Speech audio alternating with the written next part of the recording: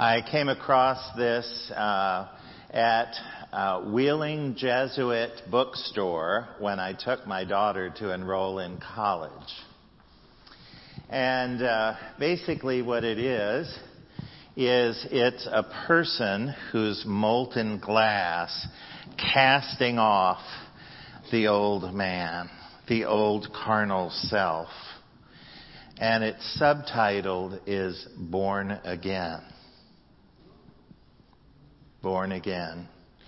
So you'll see how I work this into my sermon, but I want you to get a really good visceral look at this, because how we see ourselves, this is how God wants to see us. Pure, spotless, blameless. And too often times we see ourselves as just the opposite. We see ourselves as the dirty, sinful, horrible person inside. This is what God sees.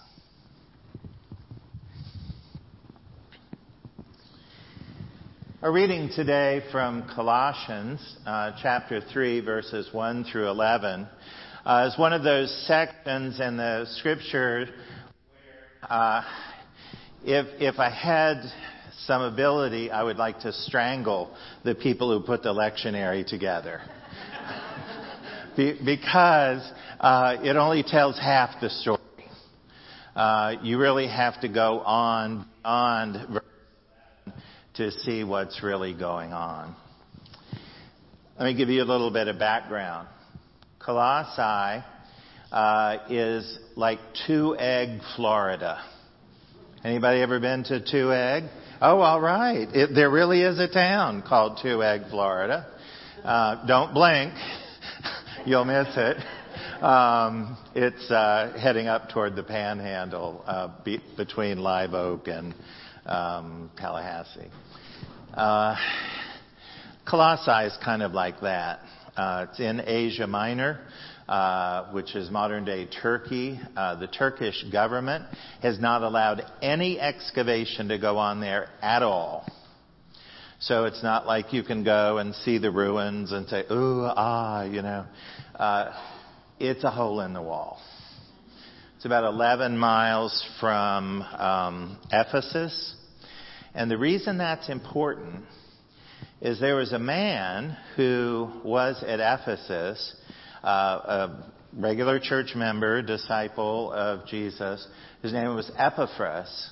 And Epaphras heard the message of Christ when he went to hear Paul in Ephesus. And he brought the gospel back to his little town of Colossae, this little agrarian village. And the only thing that they're known for is raising sheep. And there was something about the sheep that were raised in the Lycus Valley. And there was a certain kind of wool that was produced. And that's all we know about Colossae. But to this fledgling church that Paul had never visited, he wrote an epistle. And the reason he wrote an epistle is they didn't understand the message. Somehow Epaphras had not quite explained things well enough to know. And so Paul had heard about the kind of false teaching or imbalanced teaching that was going on at Colossae, and he said, I need to set the record straight. And so the epistle to the Colossians is what we call an exhortation. An exhortation is a teaching with teeth. Okay? You don't have to do it. You don't have to agree with it. But if you don't, there are going to be consequences. Okay? So whenever you hear the word exhortation, that's what it means. It's a teaching that very clearly lays out the consequences. And so Paul writes to the church at Colossae, And they were, as many towns in that region, they had many gods, many temples. Animism and Spiritism were quite popular. Angelology. There was all sorts of talking about evil spirits and malignant spirits and all kind of, bad stuff. And the people lived in fear. And Paul wanted to get them out of that fear.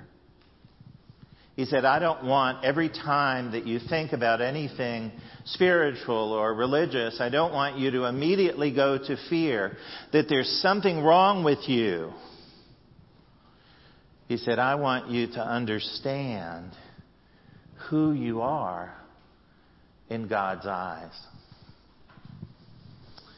There's a particular type of biblical criticism that's called form criticism that's extremely helpful unpacking this particular section. Because we see that Paul, like many good teachers, you can almost envision, he sat down and he said, okay, I want to tell them these 5 things are wrong. I want to tell them these are the 5 things that they should replace it with. I want to tell them these 5 things that whoever they heard this from just ought to be shot. So literally the first thing that you discover about this passage from Colossians is Paul says to them, and you'll see it's winding in and out of these 12 verses, these 5 things that have already happened in their life. You came to faith in Christ, and Paul says, these are the 5 things that you can take to the bank. Nobody can ever take this from you. Number 1, you have been raised with Christ. Not, it's going to happen someday in the sweet by and by. When he ascended into heaven, he took you with him. As you see, God's not dependent on time and space. If we are his, he can take us with him wherever he wants to go. See, we don't often think about things like that. We say, oh, we come near to God's presence. No, God's presence is near to us all the time. We belong to him. Your picture's in his wallet. You're one of his favorite kids, I promise. You have already been raised with Christ. You have died. How do we die? We die in baptism. You are buried with Christ in his death and raised to new life in him. You who have come to those waters of new birth, you are on the right side of the equation. You have a promise. God has already declared you in Christ holy and righteous. Now, you're saying, I know that person sitting next to me, and no, they're not. Okay? He's not finished with us. He's not finished with us, but all of our shortcomings, all of our failings, Christ covers. And when God looks at us, this is what he sees. He says, your whole life you will be stripping off all this that is unholy, all this is ungodly. You're going to get upset and you're going to get angry. And you might even gossip a little bit. But you have died. And your life has been raised with Christ. Your life is hid with Christ in God. 4th thing he says, you have put off the old nature with its practices. Well, some of us have. We may be trying. And he says, you have put on your new nature. The reason this is so important and this understanding foundational in our life in Christ is this should be our default position. This is where we always want to go back to. Are we going to sin? Yes. Are we going to stumble? Yes. Are we going to sing off key? Absolutely. Okay? But this is always where God wants to take us back to. Here's something you can take to the bank. God always reminds you of who you are and your strength in Him. Satan always reminds you of your failures. Satan always reminds you of your sin. God's the one who's saying, you're my beloved. I love you. You are precious in my sight. That's not just words in a song. That's truth. So he says these 5 things. You have already all of these things. Stick them in your purse. Stick them in your knapsack. Take them home. Don't forget them. People at Colossae, I don't care whatever anybody else tells you, take these things to the bank. Then he says, put to death, therefore, what is earthly in you. You see, Paul was a strong enough believer that he knew that there was going to be some earthly stuff in us. You know, there are some people that are so heavenly minded there are no earthly good. And there are some people who are so earthly minded there are no heavenly good. Okay? But he says, these are all things I want you to be conscious of. When you see these things bubbling to the surface, when you see immorality, impurity, passion, evil desire, covetousness, I'm convinced that the reason thou shalt not covet is number 10, is that's what Moses got stuck on.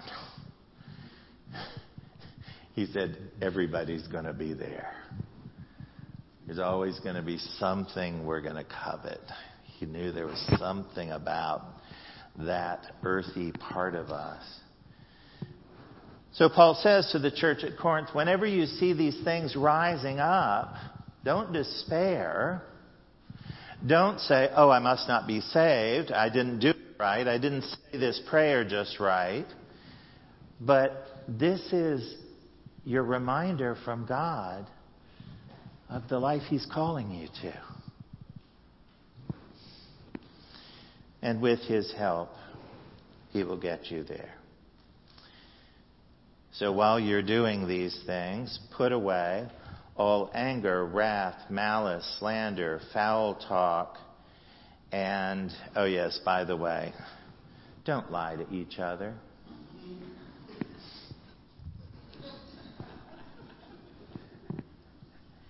Now, these are church people talking to church people. These aren't church people talking to heathens or pagans. You know, he said, these are things that when you see them, call them out. This is not healthy for the body. When you see anger, wrath, malice, slander, foul talk, and people lying to each other, that doesn't glorify Christ at all. And those passages that they omitted from the lectionary, see, Paul has said, take all this stuff off, get rid of it, shuck it off like old dirty clothes. But then he says, now you're going to put this stuff on. This is the good stuff. This is signs of righteousness and holiness and godliness. Compassion, kindness, lowliness, meekness, patience. These are all the things he wants us to get dressed with. Those are all virtues that we should honor and uphold as believers. And then he says 5 more things. Forgive each other. Put on love. Let the peace of Christ rule in your hearts. Be thankful. And let the word of Christ dwell, tabernacle, literally, in you. Now, why is this important? You see, I would love to be here next week, but I'm going to be at a different church. Wouldn't make any difference because y'all are switching to Hebrews in the reading next week. So if I don't preach on the rest of Colossians right now, you won't get it. Okay? But the important piece here is that the people at Colossae had this wrong. They didn't understand that all these blessings and promises and virtues of God, you and I already possess. There were people who were teaching them and telling them, in the sweet by and by, you're going to get this stuff, but you ain't got it yet. I can look around. I can see your behavior, and I know y'all aren't sanctified yet. And Paul is saying to them, don't let anyone rob you of the promises of God.